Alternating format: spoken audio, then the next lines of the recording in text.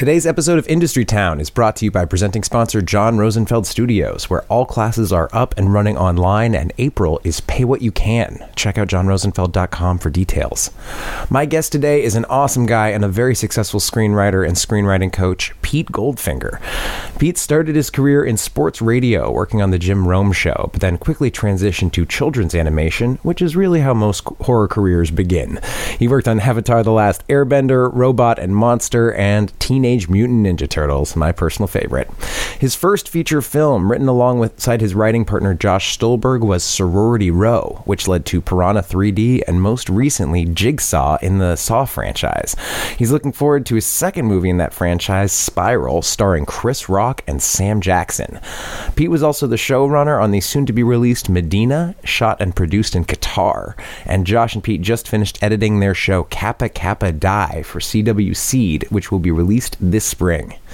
Pete and I talked about how to use quarantine to start a writing practice, if that's something that sounds fun and cathartic. We also take a walk through his IMDb, hitting everything from Sorority Row all the way up through Spiral and hitting on Teenage Mutant Ninja Turtles. And then we debut the extremely unofficial Pete Goldfinger Quarantine Film Festival. 5 movies he picked that would be excellent to watch to learn about screenwriting. I hope you enjoy this one, and more than that, I hope you and yours are staying safe out there. With that, here's Pete. Lock it up. Very quiet and stealthy. Ready. Scene 1, take 3, A mark.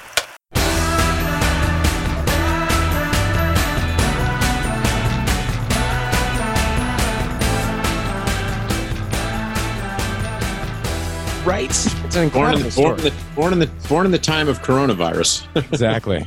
So few people have actually read that Yeah, I know. Do we like baby Zoomers, Corona kids? What's the? Oh, that's really funny. Yeah, that's gonna so be a true. few of them. All right, so you want to get this thing going? Yeah, let's get going. Pete Goldfinger, thank you for coming on to Industry Town. It's a pleasure to have you. I'm so glad to come on. And let me ask you this: so people are gonna hear this and see it? They are going to mostly hear it. Okay. We will have video, and I'll use a very little bit of it for like promotion and things like that. Okay. Well, I apologize to all the people that have to see it. You shouldn't have to look at this, so we can just, you we can pixelate you out. We can just have it on me. I was able to get trying to balance my lighting. I'll tell you, I showered, I washed my hair, and I put on a shirt with buttons and a collar for this. My hair is still wet from taking a shower. Fresh shirt, but you know something? I'm keeping the sweatpants. You're keeping the sweatpants. Sweatpants are staying on. I saw that Target, or maybe it was Walmart, saw an increase in tops sales, like shirts and whatnot, and a massive decrease in bottoms. And that's a real news story, and I love that. Yeah, it's true. So I haven't included what my pants situation is, and I'm going to leave that to everyone's imagination. The imagination. Let the viewer guess. Exactly. Yeah. What does it sound like I'm wearing? That's so. I was really excited about having you on. I've actually thought about asking you for a while, and then this moment kind of created a nice vacuum to reach out. Yep. I mean, we've met a handful of times, but I've never actually gotten to have a nice conversation with you. We always bump into each other at the film festival or at the studio for a minute, and I've always wanted to actually chat with you and get to know you. So I'm really excited. You don't actually have a podcast, do you, Brian? No. This microphone is made of styrofoam. It's nice that you're doing this because my wife just is my pretend guest most of the time. So. Oh, okay. Yeah. No, I'm happy to do it. That's what I'm a big fan of John Rosenfeld, in general. I always like to try to do anything for his people. Oh, well, that's very sweet. That is very sweet. And he's a proud presenting sponsor of this, and it's been a great guest on it. So yeah, I'm sure he's going to be happy to hear this.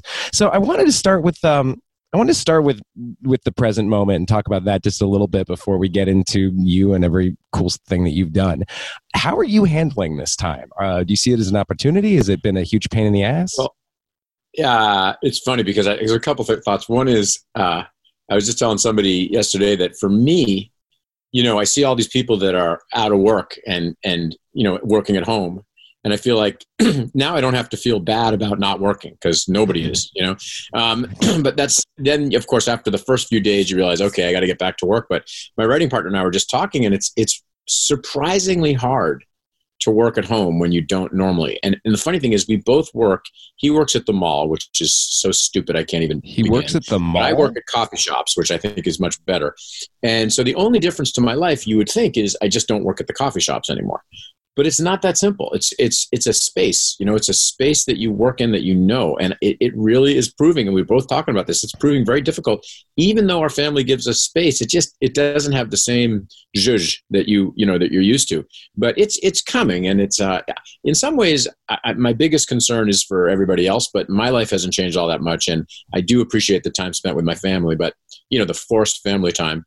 But it's basically just the only anxiety is just thinking of others and hoping that they're all going to be okay.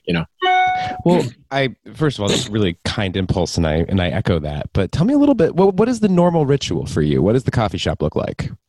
Is it always the same time of day? Is it the same shop? What is it?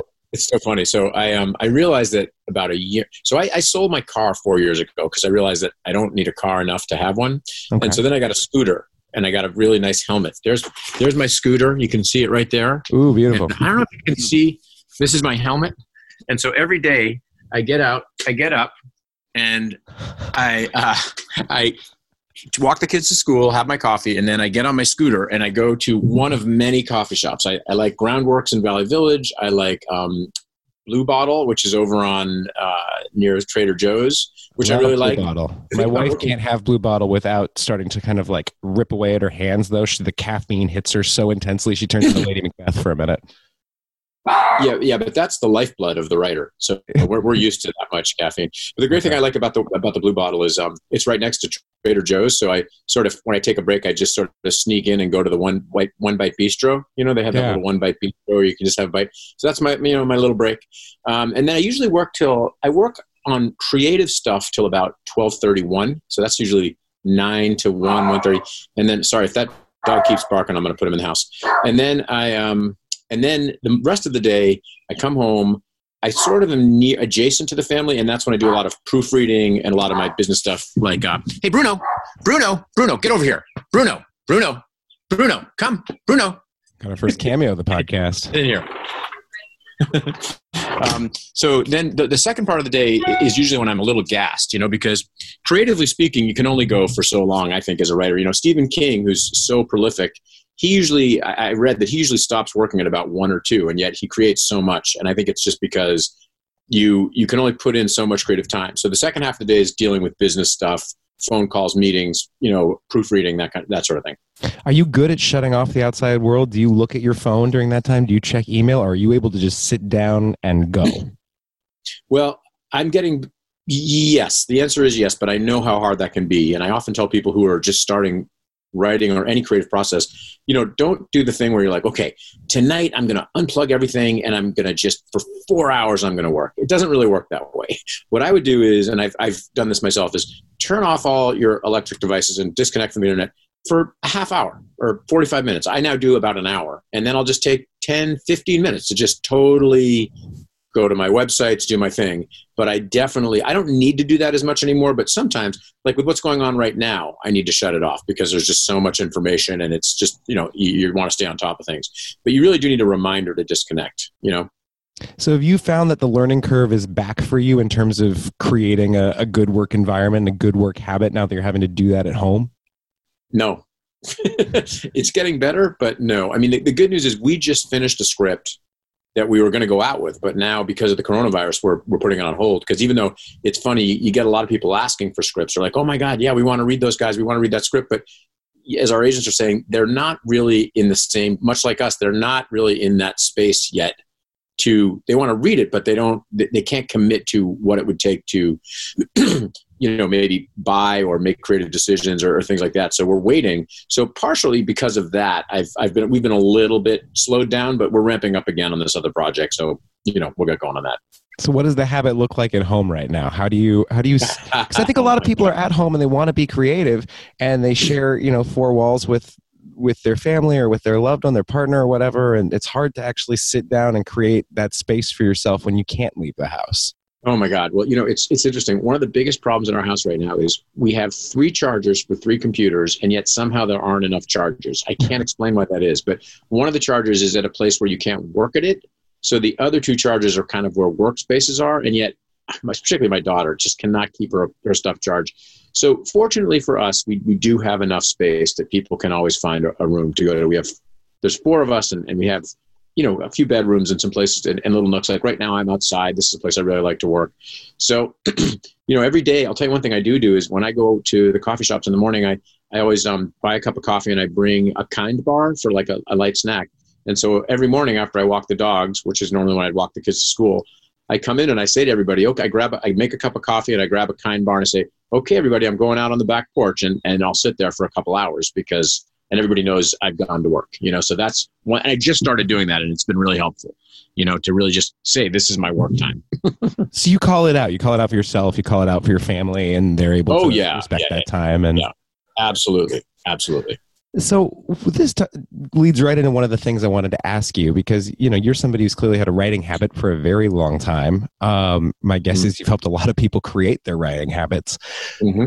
I'm sure there are a lot of people who right now want to use this time creatively, but have trouble starting that habit. They don't have the language to do it, or the ritual of it is maybe the right word. And then it's also hard to get yourself to fucking do anything right now. It all, it all feels like a morass. There's so many distractions. It's hard to feel like what's the point. Do you have any advice for people who want to start writing but don't know where to begin? Yeah, that's it. And now is the perfect time to do the thing I always tell people to do.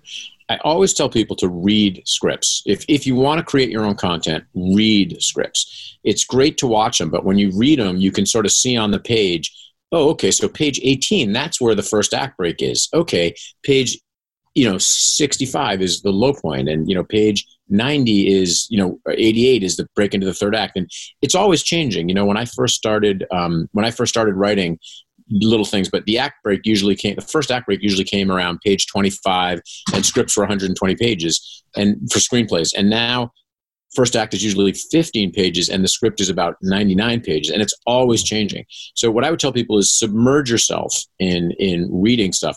And also, and how great is this? Watch everything. Be up to date on everything. Watch every pilot that came out that started this year. Watch any new show. Watch the pilot of, and try to watch things. Not I always tell people my goal is to ruin all enjoyment you have watching anything, because when I watch things, I'm always like saying, oh, okay, that's that's the inciting incident. Oh, okay, this character conflict is interesting because it'll last 20 episodes. It'll last 200 episodes because X, Y, and Z. Oh, this pilot didn't work, and here's why. Like I'm always assessing it and learning from it, and this is such an easy thing to do right now because there's nothing else to do. So if people are looking at scripts, I feel like we've hit a couple of the questions, but let's just get real explicit with it. If people could ask themselves like 5 questions while they're reading screenplays? I feel like you threw out there, where's the first act break? Where is the low point? What are some other things that you feel like they could learn? If you're reading a screenplay, okay. Yeah. So I always like to see where the first act break is and where the second act break is. And because it really varies. And the other thing is, sorry, I know you're asking what you're looking for, but make sure you're reading new scripts, because the business changes so much. Like the romantic comedy, I'm glad to say, is back now, but it was in just the deep freeze for 5 years and nobody knew it until they realized they weren't making them, Yeah. But so read current scripts. You're looking for the first act break, you're looking for the second act break. Big question is, especially if it's something that's new or a newer script, is why did this get made? What was it about this script that made a studio say, I want to buy this? That's a big thing to look for. What are the other things that I'm looking for when I read a script? Certainly like what the genre is. I mean, that's kind of an easy one, but you should always because sometimes things fall between the cracks. Like, here's a good one. Are the characters clear? What is it about this character that makes you say, oh my God, I know who this character is? There's an old line, it's not mine, you've probably heard it, which is you should be able to cover the character's name on a script and know who's talking, because that every character has its own voice. So definitely look for that. And definitely look for what are the things about it that you find to be cool? Now they're all. Now I'm thinking of all of them. Now I always like to say, what was the scene? Like whenever I have an idea for a movie, I always think, oh, wouldn't this scene be cool? And it usually starts with a movie and a scene that I think is going to be really cool, and then the whole movie comes out of that. Like Groundhog Day, which is a real template for great movies. God, I love that movie.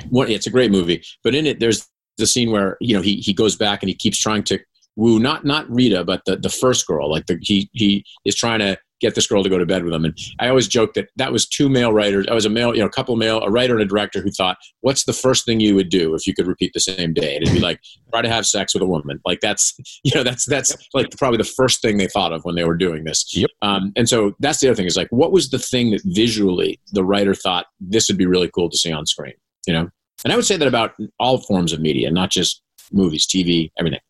So I want to define some of these terms a little bit, because I think some people have heard of but don't have a definition, and then there's also 100 different books out there and 100 different ways to kind of dice this. Mm-hmm. So when you say act break, what does an act break mean to you? Oh, okay. So there's 3 acts, obviously in a movie. Many people know that, but the way I always describe the first act break is it's the biggest thing that's ever happened to this person in their life. So in other words, Luke Skywalker leaves the planet he lived on, right? That's going to be someday. I always say, like, if Phil from Groundhog Day were to be 80 years old or 90 years old and on his deathbed, and his grandkid said, Grandpa, tell me about what do you remember? What's the one moment of your life that you remember more than any other? He would absolutely say the day I got stuck in the same day. Like, it's a huge event, and it doesn't have to be like when you think of a movie I love called The Station Agent. It's Peter Dinklage's first movie. The break into Act 1 is he just leaves his very small world in New York and goes out to run a train station. But for him, that's the biggest thing that probably ever happened in his life, was getting out of his existing life, So it doesn't have to be big, like blow up the world, Star Wars kind of thing. It can just be small for that person.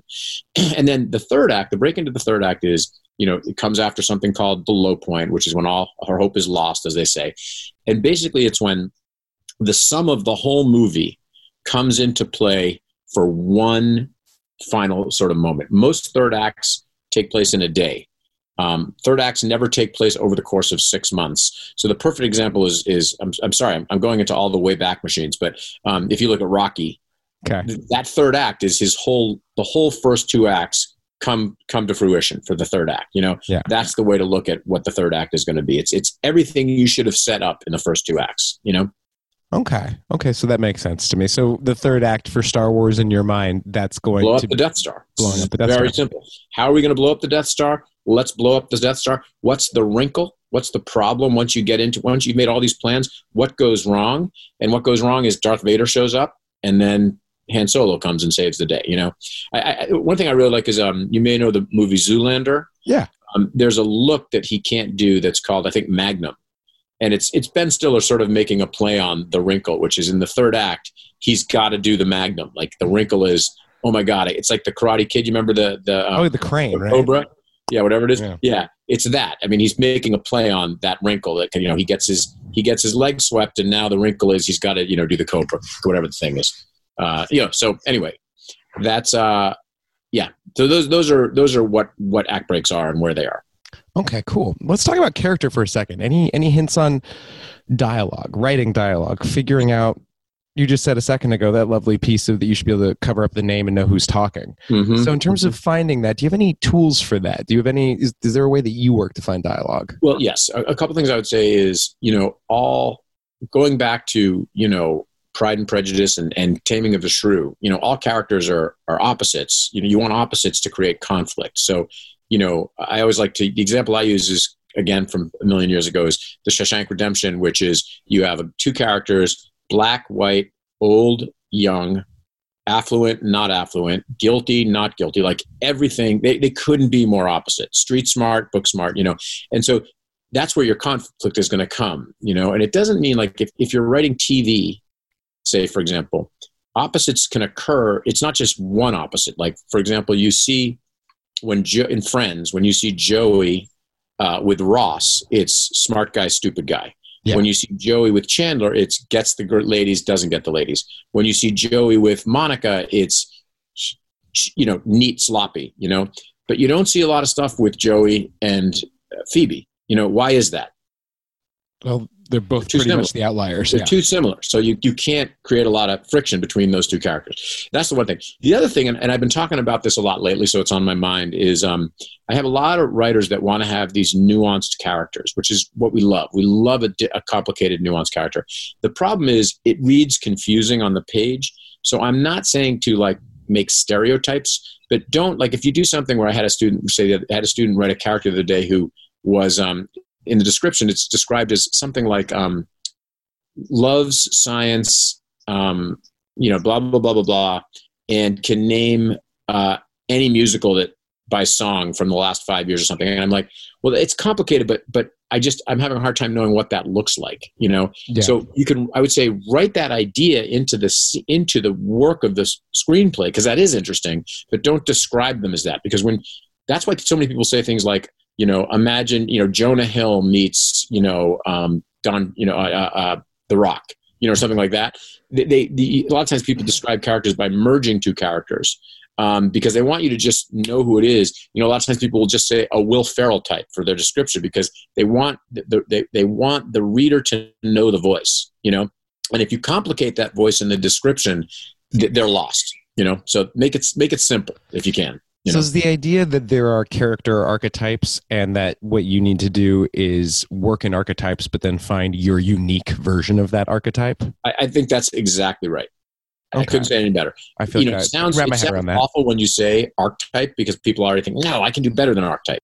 Well, good. Do better than archetype, but start with an archetype. You know what I mean? Yeah.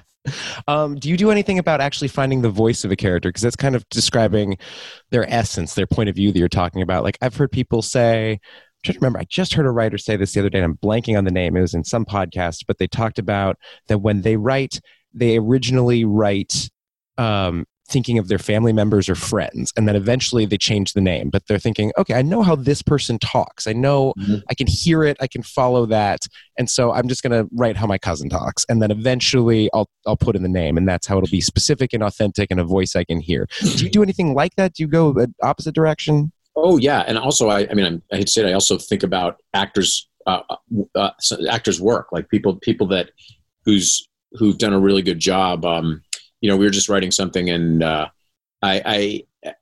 series a horror series that is very gratuitous, but is a guilty pleasure of mine, is all the Rob Zombie movies. Mm-hmm. And I love Sherry Moon, his wife, Sherry Moon Zombie, in those movies. And so I recently wrote something where I was thinking about her while writing it, because it was kind of a perfect, for this particular thing, Yeah, the voice was clear to you. Yeah. And then the other thing I'd say is just, I feel like the lead character is always a bastardized version of myself, and it's so funny because when you look at, Ben Stiller, and then there's an actor named Mark Feuerstein. He does a lot of TV, and he's like this sort of attractive Jewish guy. And it's like a lot of times you see guys like that getting so much work, and because it's always, sadly, it's almost always written by Jewish men, and like Mark Feuerstein and Ben Stiller are the better version of them. Who can be the avatar for that? Yeah, that's right. That's right. Okay, well, that makes sense. So tell me, I want to imagine that you get to curate a film festival for everyone who's listening right now. It's 5 nights long. There's one movie each night, and these are movies that people could watch. And then if they read the screenplay, they would learn something about writing. That these 5 movies. I'm arbitrarily making. Oh, I love. Want to make it 3 or 6? I love this question so much. It's really, really hard. And are there ones that come to mind? How would you? Okay, I'm going to say Goldfinger Festival. So, let me tell you. I'm going to tell you some movies that I would not use. Okay. I would not do The Godfather, because it's probably my favorite movie, but it is dated. I mean, you're not going to write The Godfather. You're not going to write a 2.5, 3 hour movie. So, damn it! Now I got to throw out this screenplay I've been working on. Yeah, you're working on this screenplay. All right, let's see. God, this is such a good question. Well, if you want to do horror, I would do The Thing. I love The Thing, and I just also think it's such a perfect movie, such a perfect horror movie. A recent movie that I really loved, if you want to write an independent film, which so many people want to write, and this movie is perfect. It's the perfect independent film for you to write. Nebraska. The Bruce Dern movie. Yeah, Bruce Dern movie. It's Alexander Payne. It's fantastic. But I'm trying to think of something that's more big budget. Oh, certainly if you're doing horror, I would really look at I would look at Get Out. and the reason to watch Get Out is because personally, I felt like on the page, the script was okay. No offense, no offense to the $800 million that movie made, but I thought the direction was incredible, But the great thing about that movie, it's a very simple concept. The idea, for those of you who don't remember the movie, but the idea, not to give anything away, of putting somebody's soul in another body, that's been in horror forever. I mean, that goes back 50 years. Yeah. But the way that it was done and the stylized, like, how did that script elevate to what it became? God, give me another minute because I love this question so much. It's so funny because I am a fan of a lot of older movies, so I don't want to, and I don't want to use those. I'm trying to think of more current stuff. Yeah. Well, especially when you said that modern ones are where you would look just to kind of see what those trends are. I think it's most helpful. I think it's actually most helpful for you. Here's a really good one. Cassie, I'm doing a phone. All right, hold on once. Can you put a pause on something? Wait, no, you get some real life. This is my daughter. Get some real life. Bring it Cassidy. In. She's doing a newspaper, and in order for her to color it in, I have to look at it. Okay. 1 sec. I'm sorry. Put it on pause. No, it's fine. You wear multiple hats. You're a dad and a writer. Oh, this is so good. That's so good. I would have her just say bark, bark from her mouth, ruff, ruff, maybe kind of thing. Great job, guys. That's some dialogue right there. Bark, bark. Yeah, that's right. There you go. So wait, I had so what did you just ask me? Sorry, I know I still had to give you 2 more. I'm just looking for modern films that you think would be good for people to watch and then either, find the script afterwards or follow along while they're reading that would be an excellent movie that would also teach them something about good writing. Here's a great one. And it's not that new, but I don't care because it gets mentioned in every meeting I go to. So genre, as you know, which is horror, is really popular right now. And the reason genre is so popular is it translates into any language, unlike comedy, baseball movies, but horror, everybody understands killing, and there's not a lot of dialogue in a lot of horror movies. But they also really aspire to be suspense. So even the Saw movies that I write, they always use this, and I've heard this in every meeting I go into for other horror movies too. Everybody always mentions the usual suspects, meaning they want that great reveal of, the great Kaiser Soze reveal. I would completely read that script. That is one that everybody should read because of the movies that are being made today specifically. That's Christopher McQuarrie, right? What's that? That's Christopher McQuarrie who wrote that, right? Who's gone on to write a bunch of the Mission Impossible movies and things like that. I'm not sure, but you're probably right. I should. This is embarrassing, so I'm going to pretend that this didn't happen. But you can go ahead and let everybody know that I didn't know who wrote it. But I'm not sure who wrote it. But I'm sure you're right. Well, the thing that amazes me about that movie, because I loved that movie when it came out, I didn't realize, because I was pretty young at the time, how young the filmmakers were. That was Bryan Singer directing that. All these people who I just assumed they must have been, making movies for 30 years already, and it turned out these guys. Oh my God! But look, same with all those movies that Francis Ford Coppola and Martin Scorsese. Excuse me. They were so young when they made those movies. Wait, I had one more movie that I was going to suggest as I coughed my way through it. Oh, one more cough. Now we need to worry. Aren't you glad I'm not coughing out of the screen? Because, you can catch coronavirus through the screen. It's true. I'm sitting 6 feet back, though. We're social distance podcasting. Yeah, we're social distance. I would totally watch the pilot or read the pilot for Breaking Bad. I know that's not a movie, but that TV show and that particular pilot, where I don't know if you remember the opening of him. With the opening of that TV show is him driving an RV wearing a gas mask in his underpants. I mean, that's the greatest opening to a TV show I've ever seen. And the pilot is incredible. So if we had to ask, if you had to pick one of your screenplays that you just stand for the most, they've never been made is the problem. It's every screenplay that I've written that has not gotten made is the one that I would hold up as the template. Let's see.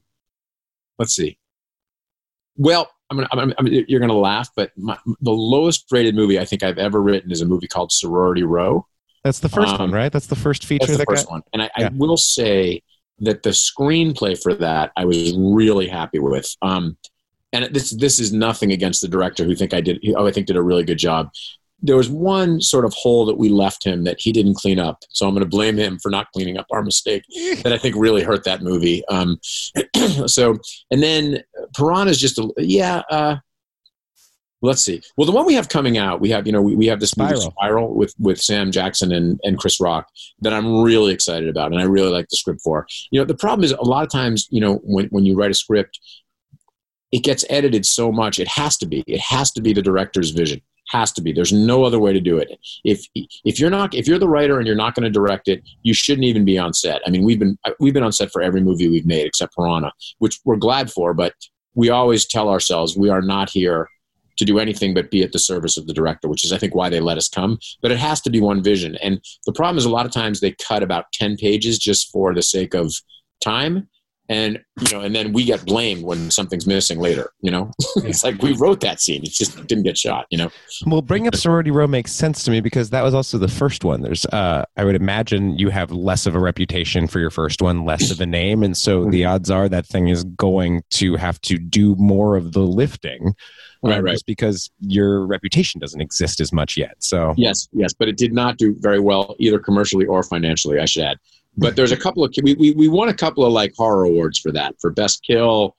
But there are a couple of, horror awards, like some guy in his basement who has like some horror awards. I don't know what they were, but there's some good stuff.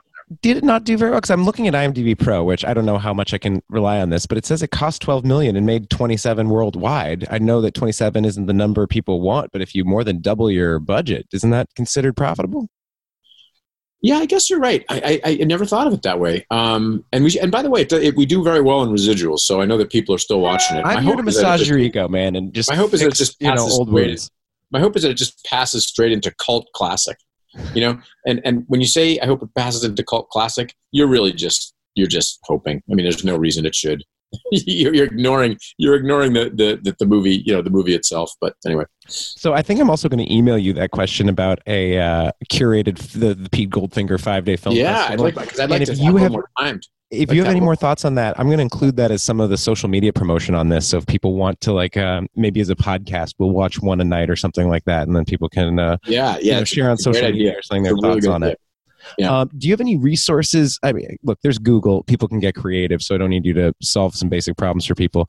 But do you have an easy way to get scripts that are available for everybody? Is there a site that you think is particularly good? So say it one more time. As you can probably hear, I got a helicopter going overhead, but I did turn up my volume. You say it one more time? Is there any website or tool where you find that people can get a lot of these more modern scripts where they can actually follow along with a shooting draft and not just, somebody... This is the key. This is the total key to this. You can't get all of them, but boy, you can get most of them. And what you do is in the Google, you write the title, you write screenplay, and very important, you write PDF because you're going to want it in a PDF. A lot of times you can find like a crappy version of it, but the PDF is the one you want. And most of it's out there. Yeah. Wonderful. Okay, then that's a good thing for people right there. So the last thing I want to ask, that's just about kind of getting started in writing and that section of the podcast, for people who are struggling during this time. It's a weird time. It's a weird time emotionally and financially. We've talked a little bit about maybe how to start a writing practice. Disconnect for half an hour at a time, start, creating space for yourself. Do you have any exercises for people who just need to use writing as like a catharsis or as some kind of emotional way to process what's going on? Well, I swear to you, I was just talking to my wife about this because I'm trying to come up with a class for this very thing. And it would be a prompt class where I put forward a prompt, a poster, a sculpture, a something, and you just write about that for 15 minutes. You can write anything you want. It may not even relate to the prompt, but it's just something to get you started. And a lot of times when I've done it, I do it sometimes in my classes. Every now and then somebody comes up with a great idea. The other thing I would do is just come up with read a lot of log lines and just write a log line. Like, see what's out there. Oh, this is another one is go through if you can. This is a really good exercise. Okay. Go to Apple and watch all the trailers. See what's getting made. And write down, okay, I went to the Apple website and I watched all the trailers from the studios, not independents. You can do some of those, but the big six, Universal, New Line, Lionsgate, all that. See what they're making and then write down, oh, interesting. You're going to be surprised to find that 40% of them are horror suspense, only like 5% are romantic comedy, and see what they're making, because you want to give yourself the biggest target you can. If you're a new writer, you want to make a target that's big enough to hit. A lot of times people come to me with this great idea about, they want to write a story about a person that goes back to their hometown from Los Angeles. They're an actor and they go back to their hometown because everybody thinks they're the shit back at home because they did an episode of Will and Grace, but they're really just, And I get that idea a lot, and I never discourage it because I think writing what you know is a good thing, but those are really hard things to get made, So don't try to take on something too big. Find something in your wheelhouse. What do you like? What do you like to write? But definitely watch a lot of trailers. That's a way to really find something, and then just come up with a log line and then bounce your log line off a couple people, That's what I would like do. them. Yeah. Are you still teaching classes during this time? I have. Yes, I'm doing one Zoom class, but I've been very busy. I did this movie, the Jigsaw movie, and we also did a TV show. We did 6 episodes of this show called Kappa Kappa Die. So I stopped for 7 months, but I'm just picking it up now. But if anybody's interested in my classes or my courses, we probably have some stuff coming up. I'm trying to time it a little bit to go well with the festival, the film festival, the JRS Film Festival. But you can reach out to Pete's Port, PETES Port.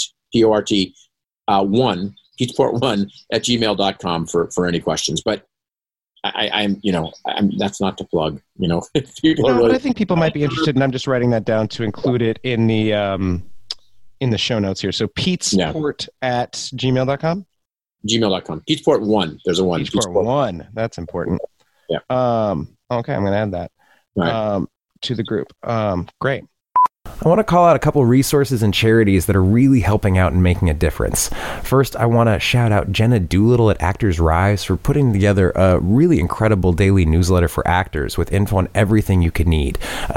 Free business opportunities and workshops and casting calls, free classes, workshops, workouts, dance classes. There's also a ton of financial resources like videos on how to fill out your unemployment and a ton more. It's free to sign up, and there's a link in the show notes if you're interested.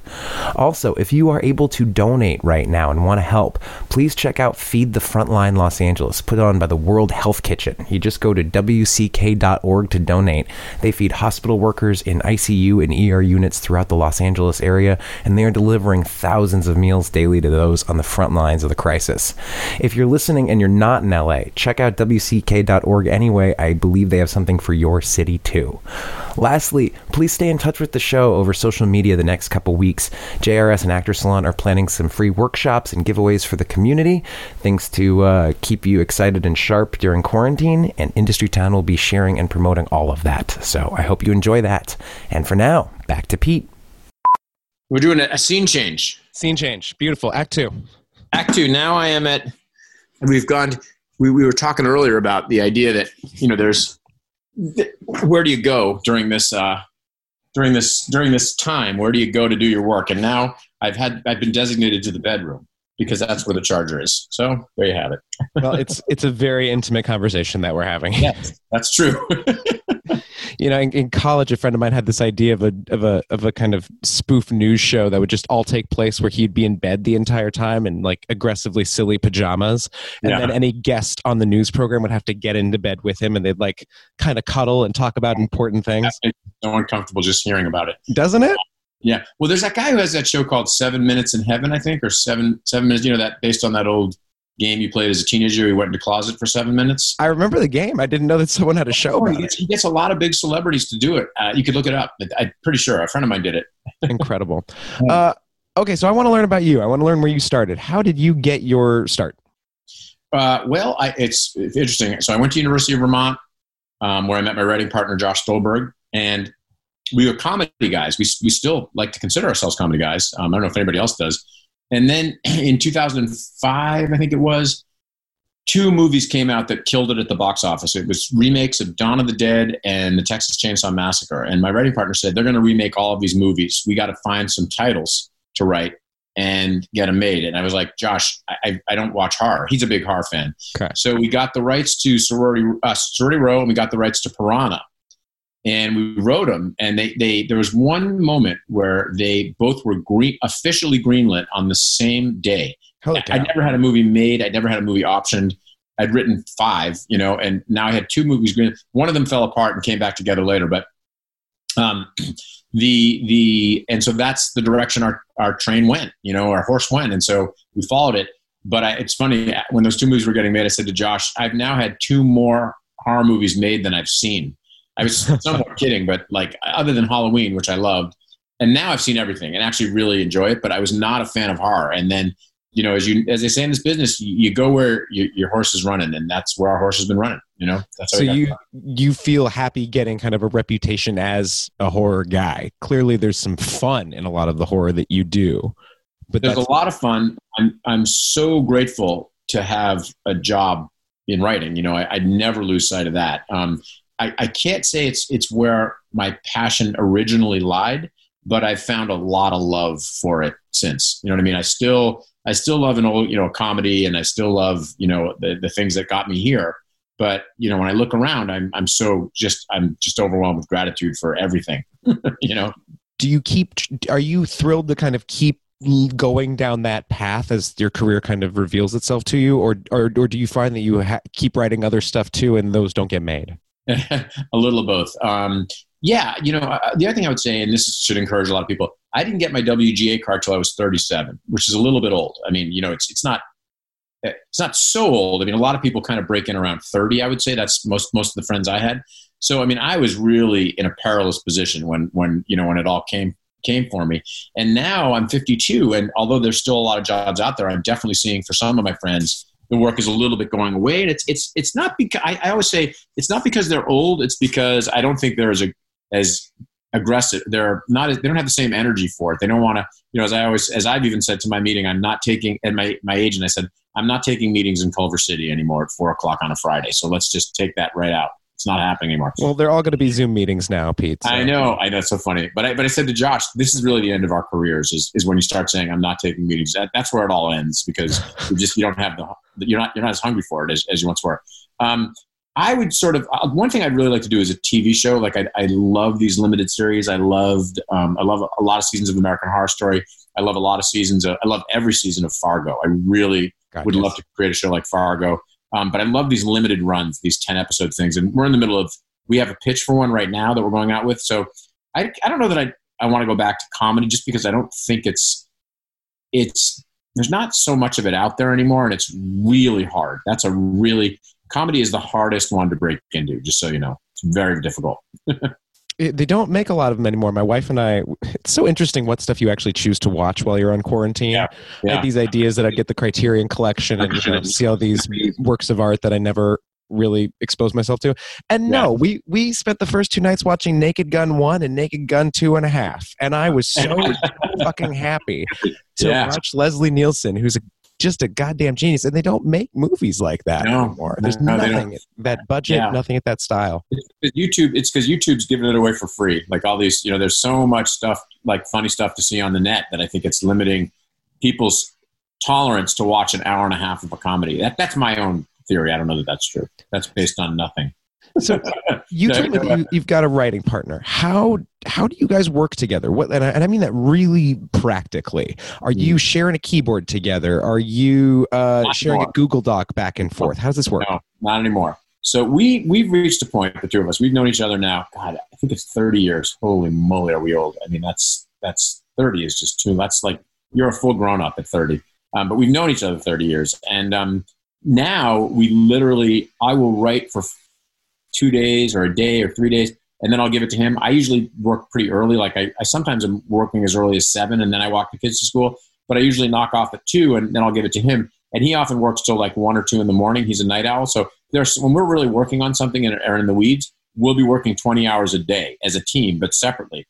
And we almost never see each other. And we talk about our projects, but we never sit in front of a keypad together. And that's come with trust. It wasn't always like that, but now, like, he'll rewrite a whole scene of mine or cut a scene of mine, and he won't even give an explanation. And I'm fine with it, because I know he did it for a reason. I can usually tell why he did it.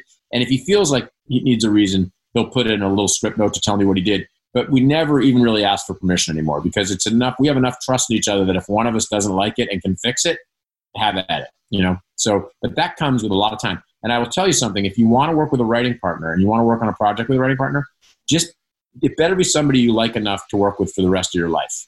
Because once you're a writing partner, you got to write your way out of that writing partner. Everybody's going to want the two of you. They're not going to want one of you because they don't know where the genius comes from, if we're calling it that. And the other thing I'll say is, if you bring somebody onto a project to write with, and then after a week or 2 weeks or 2 months or 3 months, they say, you know what, I'm not into this anymore, I quit. just know that if you sell that project, they're going to come around. That person is coming back. Even if they just came up with the idea, they're coming back. So, pick people you like. So how did that start for you two? I understand that now there's a lot of really good trust and teamwork, but what does that look like at the very beginning? Well, I work with a guy named Josh Stolberg, who is really the nicest man in Hollywood. And anybody would tell you that. Like, he's known to just be the nicest, just unrelentingly kind people. He'd have to be to work with me because I'm not. No, it's not that I'm kind. I get when we're in production, I need to not be there because I get really upset with what I'm seeing. And it's not because anybody's doing anything wrong. It's just I get very protective of the stuff we're doing. And he just totally rolls with everything. He's great. So mostly it's atypical just because of how nice a guy he is. But when we started, we went to college together. He had a little luck actually with another writing partner. And then it's so funny how we got started. We started writing in animated television, and we still do some of that. We worked on Avatar: The Last Airbender for those who remember that show. We wrote the pilot on that. And fun. And so we were doing some of that. He had another writing partner at the time. And then we always wanted to work together. And then Sorority Row, he came to me with, and we wrote it together. And then once it got made, we were off and running, And at that point, are you guys sharing a screen and computers, or are you guys already then trading scenes back and forth? More than we are today. But we've always been usually back then it would be, I'd write in the morning, long conversation at lunch, maybe go get lunch together. And then he'd write forever after that. And now we don't even do the lunches. I mean, sometimes we do, but we know it just comes with experience. That's all. It's just experience. I mean, one of the things that we have going for us as older writers is we never freak out about is this going to, oh no, did we write ourselves into a corner? Are we ever going to finish the script? Because we know we're going to. We've just done it enough. But as a new writer, you have more we've seen so much failure, even though we've seen so much success, that we have a lot of doubt in what we write. We don't write as fearlessly as we once did, which is what all of you out there who are writing for the first time have. It's like rock. It's like, musicians. They have this burst of energy young. But once they get a little, once they start flying around on jets, not that, believe me, we're not flying around on jets, but, once you sort of land where you are, it's hard to sort of rally that passion, that you had at the beginning, So tell me a little bit, let's talk about Sorority Row. You said he brought that to you and that was already was that a title that already existed? Is this technically a remake? That's a remake. There was a movie called House on Sorority Row, I think was the original movie. And I don't know, I can't remember. I think Mike Cars, a producer named Mike Cars, came to him and said, we have the rights to Sorority Row. And then he had a big idea. Josh had a big idea. So that's the other thing about our writing partnership. He is so good at coming up with big ideas. I think he would admit that I do a little bit more of the pen to page stuff, but he comes through afterwards. So that's another way that we write. I usually take point, we call it. I go first, and he comes through. But the great thing about me going first is that I can just leave shit behind me that didn't work, and he'll just clean it up as he goes. And that's a lot of work he does. And he comes up, he's really good at big ideas. So he had the idea for the initial kill in Sorority Row. That's in horror, that's what you call them, the kills. And it was really good. And so that kind of drew me to the idea. And then everything went from there, So if you guys are pitching on this idea, do you remember what that initial pitch was? Do you remember what got you super excited and was your in? Oh my God. I just can't remember. I can't remember. I mean, Mike Cars had the rights to it. So that was, and we were friends. So that was the start of it, but I just can't remember. So part of it's just relationships. It's not just that you feel like you had one banger of an idea and you blew them away there. It's relationships. And this is kind of how it all worked out. I can tell you, it's all relationships. I mean, I'm not going to go into it right now, but presently we have a script that we went to a studio with that we loved. We thought it was a perfect fit for the studio, and they didn't buy it. And later we found out they're doing something very similar. And without going into too much detail, if we had a better relationship with that studio, which we had none, it could have been us that was doing this project, And so relationships are just so key, Relationship. Well, yeah. I'm not going to spend too long on Sorority Row, but I do have to ask, how is Carrie Fisher? She was great. I mean, we kept our distance. We were so intimidated by her that, she was so nice, but I she was there working, and you were writers, so we kind of sheepishly said a hello, but that was about it, And how is it working with a cast that's that young? I mean, you have wonderful actors in there, but a lot of them are people I know later than Sorority Row. Their star was still kind of rising. Jamie Chung. Jamie Chung in particular. I mean, she was brand new, and she was great.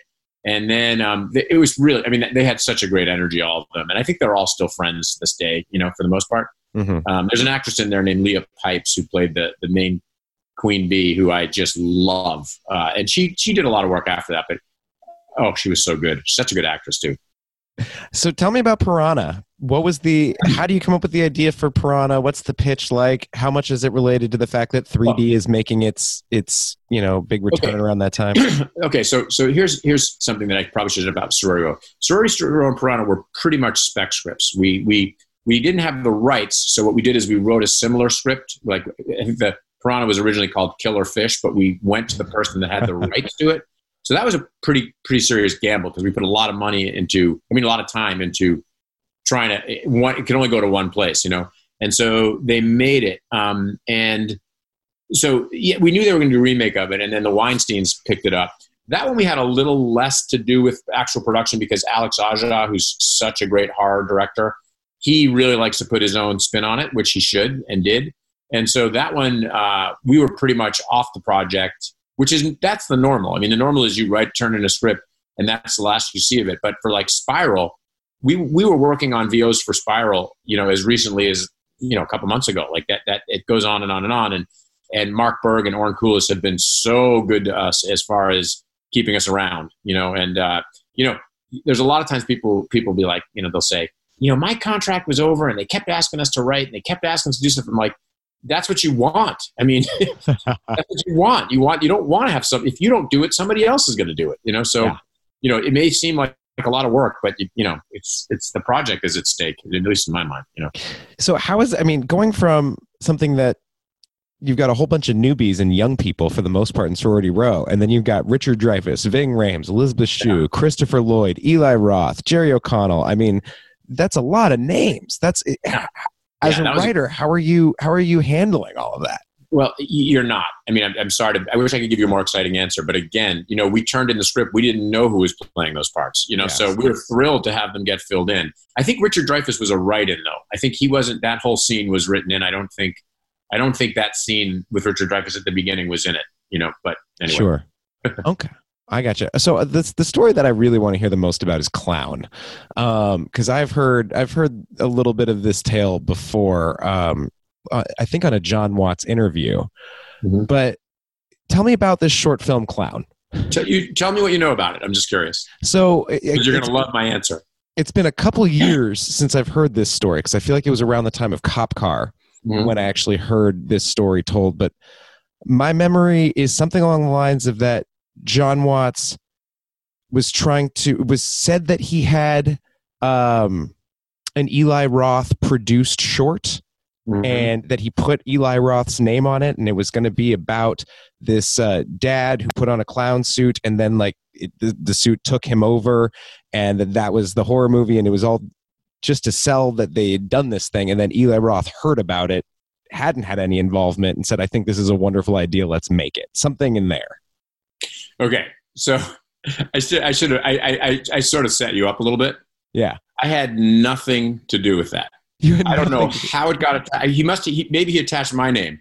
I have nothing. I don't know what that's doing on my IMDb page. I never heard of it. I don't know anything about it, but I leave it there because I think it's so funny. But I have no idea why that's on my IMDb page. So maybe your name is there for the exact same reason Eli Roth's name is there, as like this credibility indicator. Yeah, that's so funny. I didn't know that until you told me that, but that's so yeah, Eli Roth, it got brought to his attention somehow. I wish I had heard this story more recently and remembered every detail of it. But then he said, I had nothing to do with it, but holy fuck, that's a great idea. And then they made that short, and that's what led to John Watts directing Cop Car. Now he's directing Spider-Man movies. And this all came from, a lie, a really clever lie. God, that is really interesting. That's so interesting. That's so funny. That is wild. Yeah. So how did you get involved with Saw? I mean, that was already a franchise that was, very put together. That was the hardest job we ever had to get. We when that movie finally was made, when we did our last day of shooting, I sent Oren and Mark an email with the original email for us to go in. That was a cattle call, for all these people who hate cattle call. That they had every writer in town come in, and we had an idea that Oren Koulis really liked, and we didn't hear from him for 14 months. And he was like, we had some other writers come in, but I keep coming back to that one idea. And so we started working with him, but we had to get Lionsgate on board. So the email I sent him of our initial meeting with him was 6 years prior to the day we finished shooting. And it took 4 years to get that into production, and all working for free. We weren't getting paid anything until we got offered a contract. And so we just, because there are 7, as you mentioned, there's like 7 producers on that, and you have to get it through 7 producers to get it approved. But the funniest part is our initial idea that Oren loved so much that got us the job, we let go of before we started writing the script. So this initial thing that he loved so much, we eventually let go of and did something completely different. But writing those scripts is not only the hardest job I've ever had as a writer. I mean, I'm not, it's not like going to Vietnam. I'm not going to compare it to other jobs people have. But as far as writing goes, I've never had to do more work because you have to get it through so many producers.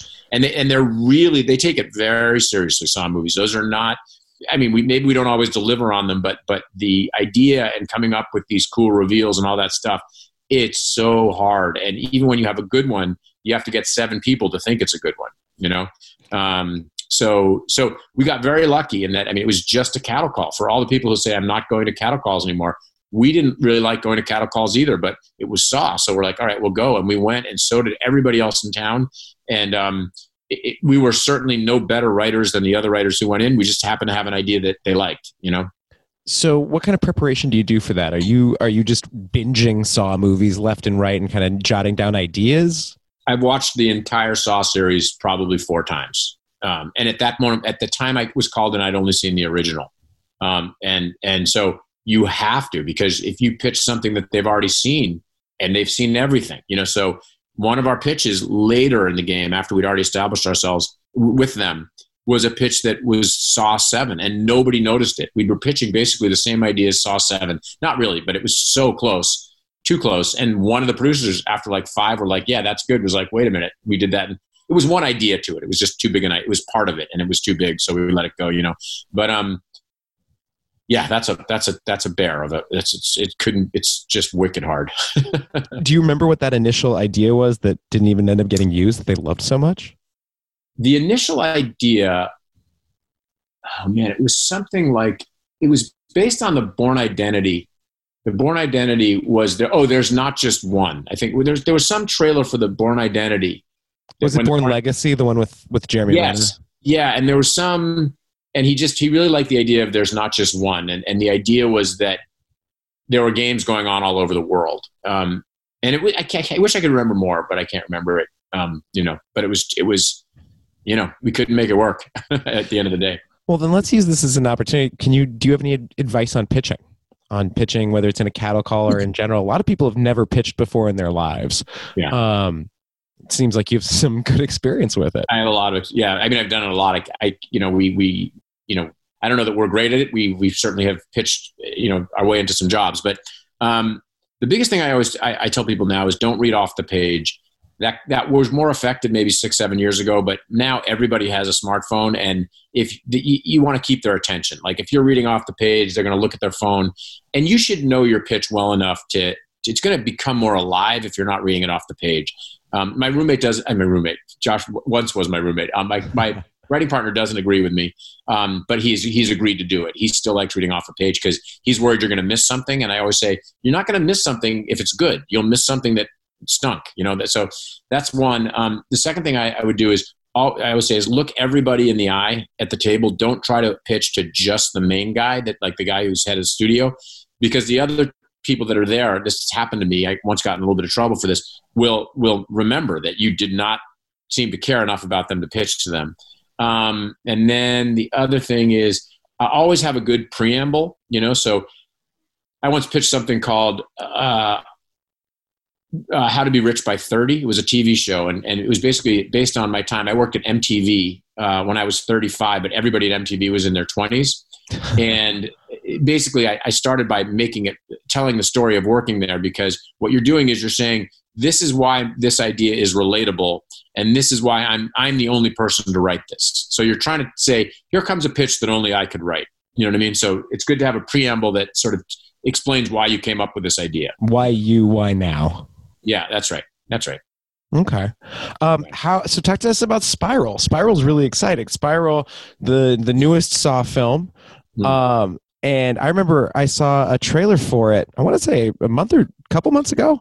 Yeah, the trailer came out. Yeah. It was one of the highest, had more social imprint. It did really well. And then it got pushed. Right. So when it's opening, it was supposed to open May 15th. And it got pushed, which is the least of this country's problems, certainly, at least of all of our problems. But that was a little bit of a bummer. But I think the good news is Lionsgate just felt like they really wanted to give this, they're behind it, is the good news. And so we're really excited about it. Sam Jackson and Chris Rock are unbelievable. I certainly was curious about Chris, like doing a horror movie. It seemed kind of like an interesting choice. And he's so good. I mean, he's not what you think he's going to be, Well, I just remember watching that trailer and not knowing that this was going to be a Saw movie at the beginning. It felt like it just felt like a new take on it a little bit. And then when it revealed itself to be so, that was a fun surprise. Yeah. Well, I hope you're right about that, because that was very deliberate. It was to try to bring it into a new place a little bit, the franchise. That's what you're always trying to do this wouldn't be called a remake. It would be called a reboot, and it wouldn't be called a sequel. It's a reboot. You're sort of rebooting something, And it says Chris Rock. I'm just looking at IMDb, so obviously some of this stuff can be wrong, but Chris has a story by credit. Is that correct? I'm not sure where that's going to land, but he's certainly contributed a lot. I mean, that has to be decided by the guild. So he might get a starter credit. He certainly contributed to story, So was this an idea that you guys had? He gets cast and then he starts adding stuff, or was it somehow that Chris Rock got connected to everyone involved? Idea. The idea for him to be in a Saw movie was entirely his idea. That he had an absolute idea for how that should be, and in that sense, he not only was there at the beginning, he was the beginning. So that movie was not existing in its current form until Chris Rock makes a phone call and says, I want to be involved in this, and then we're going to get the gang back together. And Chris Rock says, I want to do a Saw movie, and everything from that moment became writing a Saw movie for Chris Rock. That's really fun. When did Samuel L. Jackson come on board? Late, and we were so happy to get him. He came on, the part was already written, so it wasn't, he made it his own, but we didn't write a part for him. He came in just, I don't think we had him signed until a week before shooting, so it was pretty late. Holy cow! You say that so happy to have him. You said that he made it his own. What does that mean? Means putting a motherfucker on the end of it. No, I'm kidding. He just, he has his own thing. I mean, he's such a force and such a pro. I just want to say, like, that guy, if you're a director, you better know what his character is there for in every scene, or he will call you out, he's a real serious actor, for sure. Yeah, he takes his work very seriously. Very seriously. Yeah. What advice do you have for actors working with writers? Because I feel like that's a scary one, in that, gosh, if you're Samuel L. Jackson, you're part of the reason the movie exists in the first place. It's a lot easier. You have a huge track record. But do you want to have any real interaction, writer to actor, especially if it's people who are finding their way up? I would try to keep the actor and the writer as far apart as possible. Really, because it's the thing that I've even said this when I've, Oren and Mark are always so great to include us, and I'm so glad that they want our input. But sometimes I feel like, I don't want to step on the director's toes, because at the end of the day, it has to be the director's vision. You can't have more a writer's vision, even a producer's vision. It's the director's movie, and so I try to stay out of that. Were you involved that much with this shoot? I know in general you're saying you're not that involved. This is going to sound so lame, but my writing partner was there the whole time.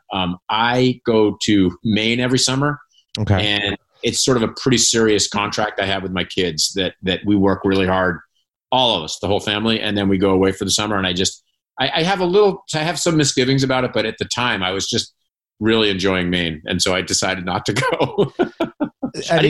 It was a contractual obligation. That sounds like somebody living their life in the exact right way. But it doesn't mean It does mean to me that because I'm looking at the IMDb for Spiral and I see that Josh is playing a police officer, so he's double dipping here. That's what you get. That's what you get when you show up on set. You get to be in the movie. That's funny. Okay, well we're nearing the end here. I wanted to ask you just a couple last questions. Anything that I kind of missed? Sure.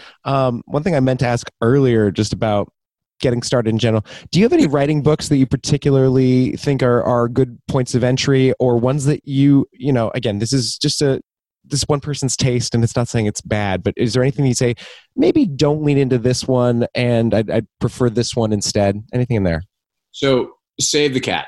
It's been said. I hate to, it's like saying McDonald's, but it's so good, and it's very old. It's not. It's like very old. It's 25, 20 years old, but it's so relevant today as it was then. In fact, somebody once approached me about writing a book, and I read that to sort of get a sense of what's out there, and I was like, no, thank you. This is great. Some of the other ones, like Robert McKee, I don't mean to. It's just a little. It's a little drier. It's all there, and it's very informative, but. Save the Cat is just such an easy read, and it's so clear what he's trying to tell you. It's great. Okay, so check out Save the Cat. Yeah. Well, so I have one last question for you. I have one thing that I would be remiss if I didn't ask you about, but I'm a little hesitant at the same time. I see The Apprentice on here. I see that you were a story consultant on The Apprentice. What the fuck was it like working on The Apprentice? What did you do? What is your experience on that? One of my biggest regrets is I was on The Apprentice, and we were working in LA for a month on setting up you got to come up. A lot of the work is just coming up with the ideas for you may remember from the show, there'd be I forget what it's called, but a competition, where somebody have to sell a game. There'd be a game that the contestant has to participate in. But while we were doing that, I got offered a job working on Howard Stern, The High School Years, which was a Howard Stern produced show. It was an animated show. It never got made. And one of my biggest regrets is, so I never went to New York with the team. The entire team went to New York and worked with him and fed him lines. And I just so wish I had gone, but I didn't. So I never met him. Yeah. Man, there'd be some good stories there. Well, then I'll ask one last question. I see that there's a Teenage Mutant Ninja Turtles writing credit in here. And are you a longtime fan at all? Because Lord knows that's in my blood. That's my childhood incarnate. That was I knew the guys who did it, Josh Sternan and his partner, whose name's escaping me. And I just begged them to let me write one because I wanted to write one so bad. And they've hired me for some other animation because they've been on series and they're always, whenever they're thinking we should do a monster, anything to do with horror, like a monster episode. And that episode is it's a fun one. It's about a wasp that lays its eggs inside of, I think, Michelangelo, one of them. And so the wasp is controlling. It's like it's pretty dark. For a kid show, Do you feel like it was easy to write for the Turtles, or do you feel like one of them you kind of gravitated towards, or one of them was more elusive? Oh, Michelangelo is the funnest one to write for. I think. Yeah, I always feel like Leonardo's just going to be exposition dumps, left and right. Yeah, there is a lot of that. Yeah. But do you think of the four of them kind of as one unit? So everything that's kind of leadership goes to Leonardo, and everything that's fun goes to Michelangelo, and the smart's Donatello, and the brooding is, and that kind of divvies up the 4 points of view pretty simply. Yeah, Donatello is really fun to write for, but pretty easy. That's an example of it's nice. It circles us back to the very beginning. 4 very clear voices, very different voices. It's very obvious who gets every line, when you're writing for that. Exactly. Well, Pete, thank you so much for coming on the show. I really appreciate it. I am going to send you a follow-up email seeing if you have any other ideas for the Pete Goldfinger curated film festival during quarantine for people of what they should watch and maybe follow along with. Such a good idea. Yeah, so please feel free to send. And if your imagination gets away with you and you want to do one for more older things and one more modern, Lord knows I think we got another month of this quarantine, so I don't think it's going away anytime soon. I hope that's just that. Yeah, that would be great. All right. Thank you so much. It's been a pleasure having you on the show.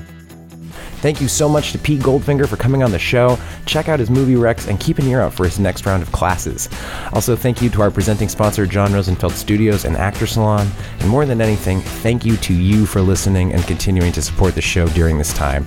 Stay safe, wash your hands, and let's all get through the next couple weeks by taking care of ourselves and each other. See you next week.